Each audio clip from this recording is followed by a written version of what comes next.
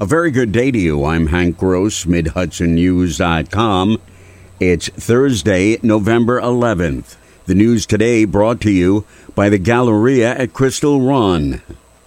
State Senator Sue Serino and Assemblywoman Dee Dee Barrett, chairwoman of the Assembly's Veterans Affairs Committee, stood together yesterday to urge Governor Hochul to fully fund the Joseph P. Dwyer Veterans Peer Support Program, known as Vet to Vet, in the next state budget. Barrett says there's a push to have the Division of Veterans Affairs elevated to a cabinet-level agency with a commissioner and robust budget, so that programs like this Dwyer funding don't have to be kind of segued through the Office of Mental Health, which we really appreciate that partnership, but it should be, veterans should have one stop where they know they can address mental health needs, housing needs, healthcare needs, education needs, and not have to go to 5 or 6 different agencies in the state of New York in order to get their services.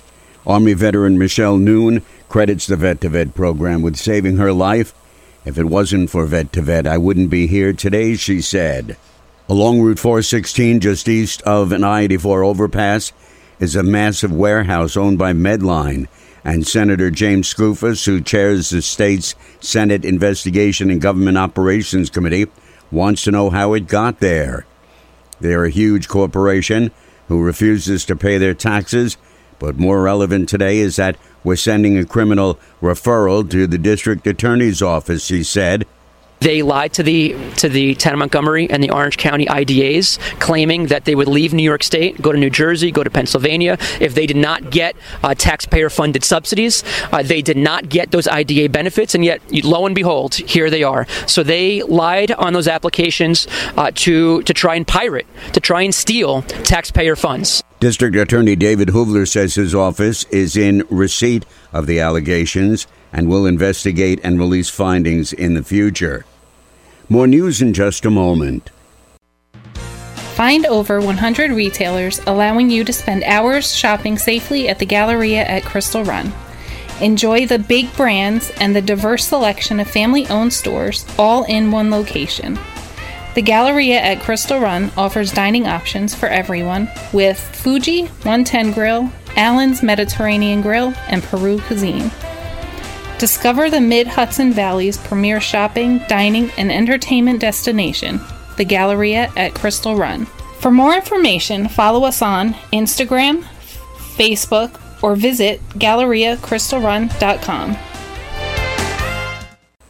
As the economy continues to bounce back, the demand for tradesmen and women is increasing. In an effort to meet that need, the North Atlantic State Regional Council of Carpenters has opened a new training facility in Rock Tavern.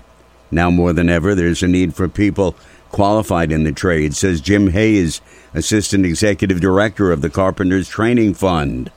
Our youth is eager to learn, and we need them to learn faster than ever, because with people not getting into the trades like they used to, and people retiring in that baby boomer era, we need them to train even faster than ever before. Prior to the opening of the new facility in the Hudson Valley, carpenter apprentices had to train in Albany. 2 Honda CR-V motorcycles were stolen from a storage unit that was broken into at Columbia Self-Storage at 902 Route 17M in the town of Wallkill. Police were called to the scene around 8:13 in the morning Wednesday. Town police discovered the vehicles missing from 2 storage units, but not before the suspects attempted to break into 72 other units first. The investigation is ongoing. I'm Hank Gross, MidHudsonNews.com. The news today brought to you by the Galleria at Crystal Run.